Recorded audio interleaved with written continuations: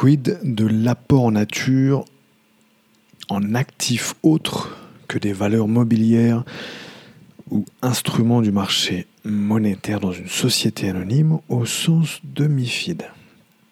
Bonjour, Bertrand Mariot, avocat à la Cour.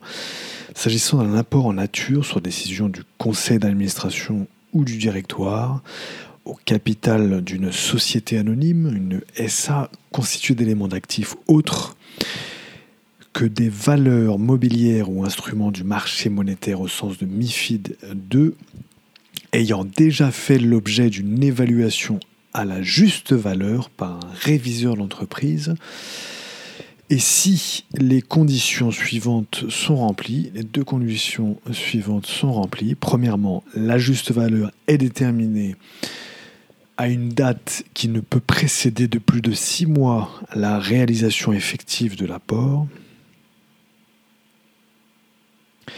Deuxièmement, l'évaluation a été réalisée conformément aux principes et aux normes d'évaluation généralement reconnues au Grand-Duché de Luxembourg pour le type d'éléments d'actifs constituant l'apport. Dans ce cas, le dit apport en nature ne devra pas faire l'objet d'une réévaluation aux conditions de la loi de 1915 sur les sociétés commerciales. Mais comme beaucoup de choses en droit, nous verrons que ce principe connaît certains aménagements. Voilà, si cette vidéo est intéressante, vous pouvez la liker sur les réseaux sociaux, vous pouvez aussi nous mettre 5 étoiles sur Apple Podcast. Et s'agissant des références, donc la réévaluation du réviseur d'entreprise, valeur mobilière, apport en nature dans une société anonyme, c'était notre article précédent du 10 août 2020. Ensuite, article 420-10, cinquième paragraphe de la loi du 10 août 1915 sur les sociétés commerciales telles que modifiées, qui dispose 420-10.5 dispose lorsque sur décision du conseil d'administration ou du directoire, l'apport en nature est constitué d'éléments d'actifs autres que les valeurs mobilières ou les instruments du marché monétaire, visés au paragraphe 4 et 6, 4 à 6, ce dont nous avons parlé hier notamment tout ce qui concerne les définitions en question. Ce sont les éléments d'actifs, les éléments d'actifs qui sont définis par un MiFID, et, les valeurs mobilières ou les instruments du marché monétaire définis par MiFID. Voilà, le paragraphe 4 et 6. Voilà, donc je reprends la disposition en question, 420-5, 420-10, paragraphe 5.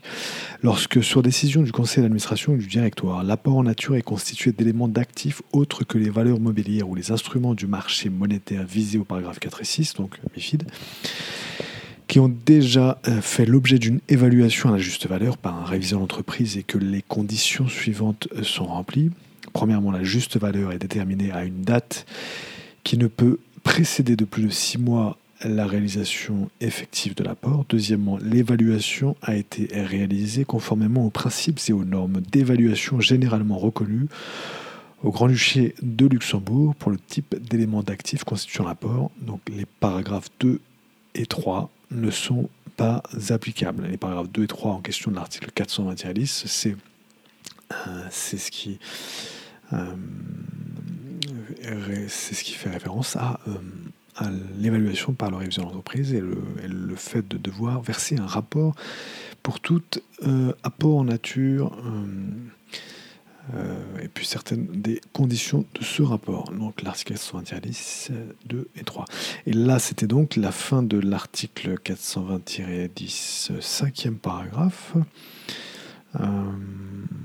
C'était donc le premièrement, le deuxièmement du cinquième paragraphe 420-10 de la loi du 10 août 1915 sur les sociétés commerciales. Voilà. J'espère que ça a été intéressant et je vous dis à très bientôt. Bertrand Mariot, avocat à la Cour.